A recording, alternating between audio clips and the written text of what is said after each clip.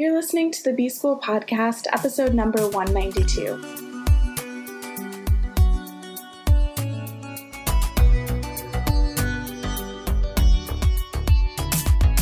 Welcome to the B School Podcast. I'm your host, Taylor Elise Morrison, and I'm sharing my journey of learning, unlearning, and growth in the hopes that you can do the same. So it's Tuesdays, and on Tuesdays, I share a place in my life where I'm learning or unlearning, or a way that I'm growing. And today I want to talk about something that I'm unlearning, which is being an outsider. And this is really nuanced. So I'm a Black woman, and there is an extent where societally, structurally, I am on the outside of a lot of things. There are a lot of benefits that I don't get the same way that my white peers do. But I also am unlearning maybe some walls that I've built up around this. So I grew up in a super diverse suburb, but the school that I went to was not all that diverse. It's funny because there's statistics about the percentage at which white people think a place is diverse is very different than the percentage at which brown, black, indigenous people of color essentially think is diverse. And so I remember complaining about the diversity once I was in high school and having one of the administrators be like, but we're at 10% or something like that.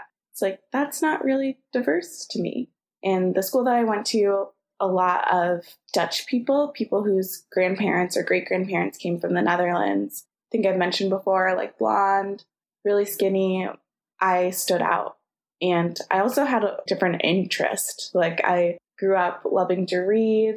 I wasn't really a sporty person. I was dancing or playing instruments or writing. And I spent most of my time there feeling that I never quite fit into a specific friend group. I never quite fit into the standard of beauty. And it just left me feeling like an outsider. And then when I went to Vanderbilt, I definitely found my people, but it's still a predominantly white institution where there are a lot of really wealthy people that was just outside of my experience. And I put up walls around building relationships with certain kinds of people because I just assumed that I would not fit in with them. And now I'm starting to unpack some of that. Why is it when I walk into certain rooms, especially with women who fit societal standards of beauty, I'm talking like women who are like, I think of specific sororities that they would have been in if they went to Vanderbilt.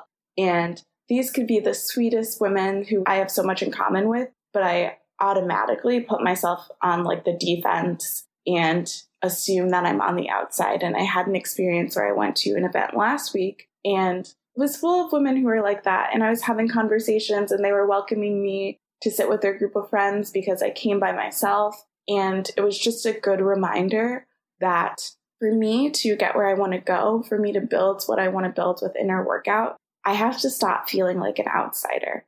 Now, that doesn't mean that there won't be times where other people will make me feel like an outsider, but that's on them. I'm not going to put myself in that situation where I'm feeling like I don't fit in. I'm going to leave it up to other people to be that kind of jerk. If they're going to, they can show their true colors, but I'm just tired of me kind of putting myself on the outskirts and having that fear and a little bit of that social anxiety around it. So I just invite you to notice when you walk into rooms, are there certain type of people who trigger you? And you're like, ooh, I could never talk to them because they are XYZ or because I am ABC. And start to dig into that. Like, I know where this comes from for me. This comes from my childhood. This comes from college experiences. And it's something that I'm unlearning and figuring out what my relationship to entering these types of spaces is. But if you haven't done that inner work yet, I encourage you to start to notice, take note, I was afraid to talk to that person. Or I got nervous when I saw the guest list included these type of people. Start to do that work. Understand what truths, in quotation marks, you're operating from. And then really start to investigate them. Do some experiments of your own. I'm not here to say that microaggressions or feeling outside of the predominant culture is just up to POC or the minority to deal with. That's not what I'm saying at all. And I want to be really, really, really clear about that. What I am saying is sometimes I've noticed that I've written people off who could be friends, partners, colleagues, allies, because of my past experiences. And that's not okay for me to do. So I'm going to leave you with that. If you have any questions, you want to continue this conversation, you know where to find me, email, DM me on Instagram. I'd love to keep this conversation going. Thank you so much for listening, and I will be back in your earbuds tomorrow. Thanks to Andres Rodriguez for the intro and outro music. You can keep in touch with me on Instagram at Taylor Elise Morrison. Elise is ELYSE. And check out the resources on my website at taylorelise.com.